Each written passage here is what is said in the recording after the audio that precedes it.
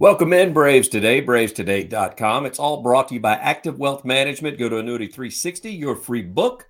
He is Lindsay Crosby. I'm Ben Taylor, and it looks like everything is finalized now, and Chris Sale is definitely a Brave. He was a Brave before, but because of the restructuring, let's break this down, Lindsay, because No, wait, hang on. He's now truly at heart a member of the Braves because he's given 1% to the Atlanta Braves Foundation. That's right. That's why he's truly a member of the Atlanta Braves now.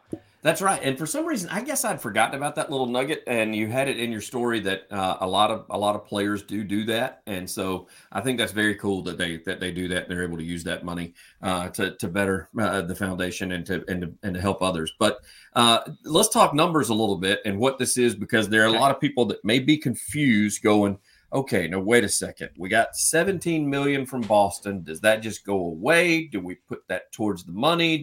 What happening? There's a deferral that was in place, but now it's not. So walk us through this thing. Okay. So the existing contract that we inherited was for 2024. Chris Sale's salary was $27.5 million. Boston was paying $17 million of that. So that leaves $10.5 million for Atlanta. $10 million of that remaining $10.5 was deferred 15 years until 2039. And by the rules of the CBA, which, not a joke, I have on my computer open right now. I'm just built different, I guess. Atlanta had to fund that $10 million by July 1st of 2026. Okay. And then there was a $20 million option for 2025 that would automatically trigger under certain conditions, right? Like it was a club option, but if Sale did certain things, namely finish in the top 10 in Cy Young voting and not be on the injured list on the final day of the season, it would automatically pick up. Yep. Things are a lot simpler now because Alex Anthopoulos likes to do these things easily. So Chris Sale is making $16 million this year, and he's making $22 million next year. Now, because Boston gave us $17 million, everybody's saying, hey, Atlanta's making $1 million, but they're actually not. Chris Sale had what's called a trade assignment bonus in his deal. If you get traded, your new team has to pay you this money. So he got $1 million. So we are paying $0 in 2024 for Chris Sale because we owed him, because the salary he is now owed is $16 million plus that $1 million bonus. Boston's given us $17 million. Okay. Next year, he is owed $22 million. No deferrals, no options, just $22 million, done. That's it. What I like about this is you get rid of all of the deferrals and all of that dumb stuff. Yes. You get you don't have a vesting option that'll automatically pick up if certain things happen. Atlanta just has a decision to make for 2026. Do they want to pick up that option or not? There's no buyout, so they don't pay anything if they decide not to keep him. But it simplifies the money you're actually paying and gets rid of the deferral.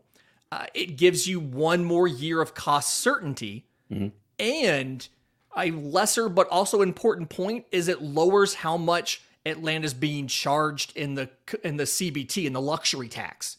Because they were going to be charged $27.5 million, and now they get charged less because it's based off his average salary. His average salary is now like 19. So in a lot of different, it works out well for everybody, right? It works out for Atlanta because they get more control of him and no money spent this year. It works out for him because now he gets extra guaranteed money that he wasn't getting before. He was only guaranteed the 27 with the deferrals and all of that, and now he's guaranteed 38 over 2 years. So he gets more money. We get more control, more certainty, no deferrals, and hopefully the team now has another frontline starting option next season if Max Fried and Charlie Morton are both gone. There's that number again too, though, at $22 million. Everybody keeps talking about it. I mean, that seems to be the watermark with Alex Anthopoulos. Yeah, and it's important to know that both for Freddie Freeman and for Aaron Nola, the reported offers did go over $22 million. Right, but it is true that nobody on this roster right now in any year will make over $22 million.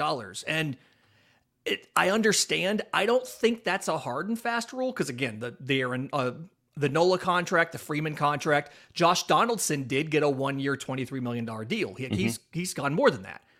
But it makes sense that it's like, okay, this is what we're going to do as far as this is what we're comfortable giving you because this is what everybody else is making, and we don't want to blow that money out of the water. That makes sense to me. And of course, they made it official today because they ended up having a presser. You sat in on that as well. Did he say anything that, it sounds like he's happy to be a Brave, honestly, just from the clips that I've seen thus far. Yeah, and it's one of those things like we talk about. He grew up in Lakeland, Florida, which is, I believe, the Tigers do spring training there, but it's about an hour and a half out of where the Braves have spring training in Northport. So he grew up a member of watching the Braves. He wasn't a Braves fan. He was more of just a general baseball fan. But his first autograph he ever got was a Chipper Jones autograph. Chipper Jones came to a camp he was part of at age 12 or something. He got a signed ball and a photo and all that. So he's very excited, he said, to join the organization with the talent they have, the history that they have. The quote that stood out to me was he said, this A, pointed to his hat, this A stands for something. And so it's a guy that understands, it feels like the way Atlanta likes to do business, likes to handle things as professionals, the standard with which they hold themselves. And he was actually in Northport for the press conference because he had driven in, I had assumed, to probably sign the contract, and then he threw a bullpen. He got to work. He was already working, already throwing, already meeting people and doing stuff to get ready for spring training in 6 weeks. And so he very excited, he said, to join the rotation, join the team, and to show that despite what it looked like the last couple years, that he still has it. He's still an effective pitcher, and this is the first time he said he's been healthy in the offseason in years. And so he's been really enjoying being healthy and being able to long toss and throw bullpens and not have to rehab stuff and worry about pain. And he's very hopeful that the work that he's done, the shoulder work and things like that, will keep him healthy through the season.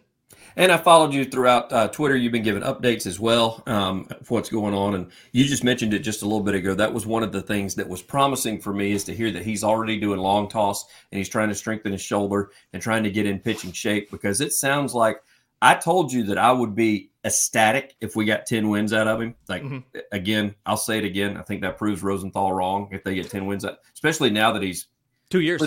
He's flipping free next year because the Red Sox are paying his salary for us. He's free in 24. He cost the Atlanta Braves $0 in cash in 24. So it's one of those deals where it's like, you get 10 wins out of a guy that cost you nothing.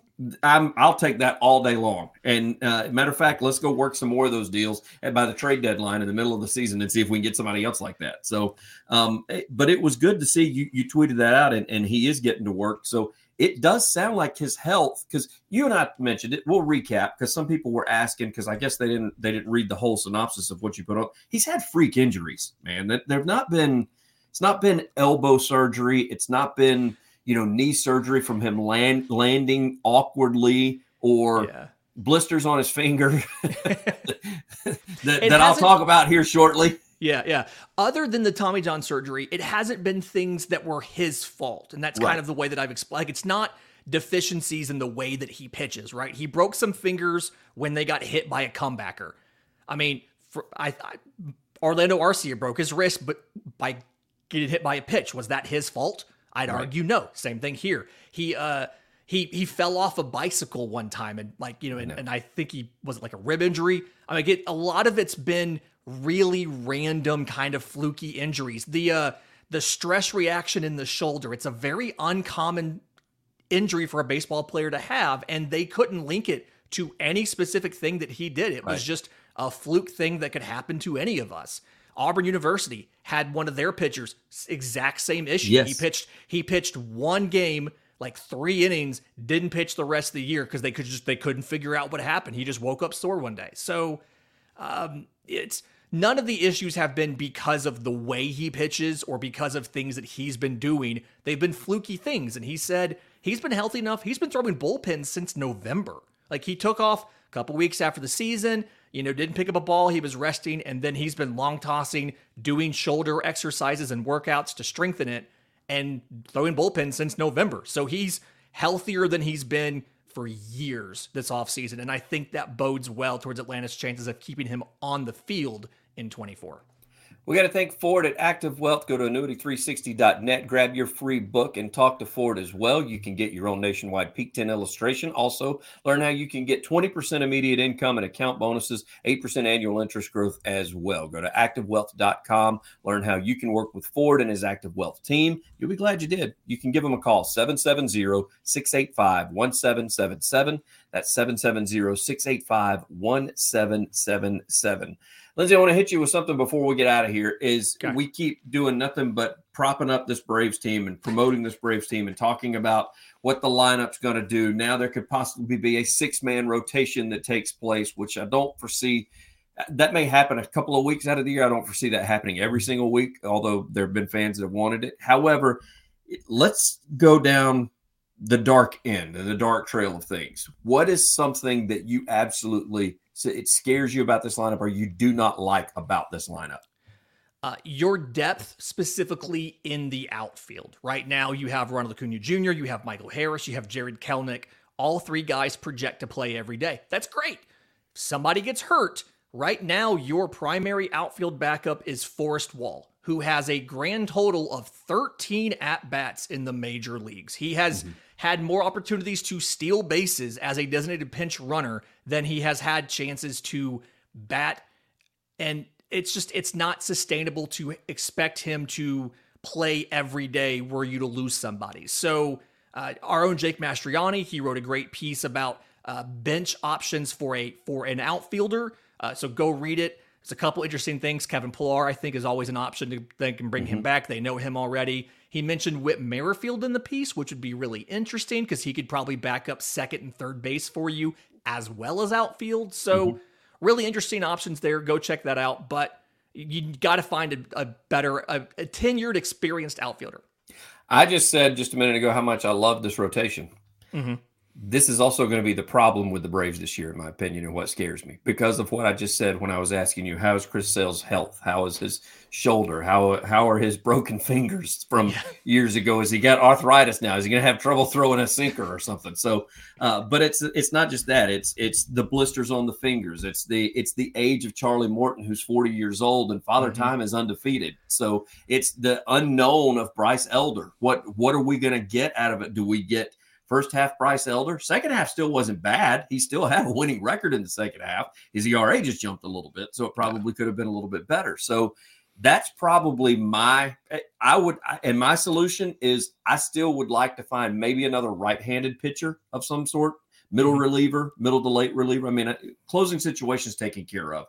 It sounds like starting situations taken care of.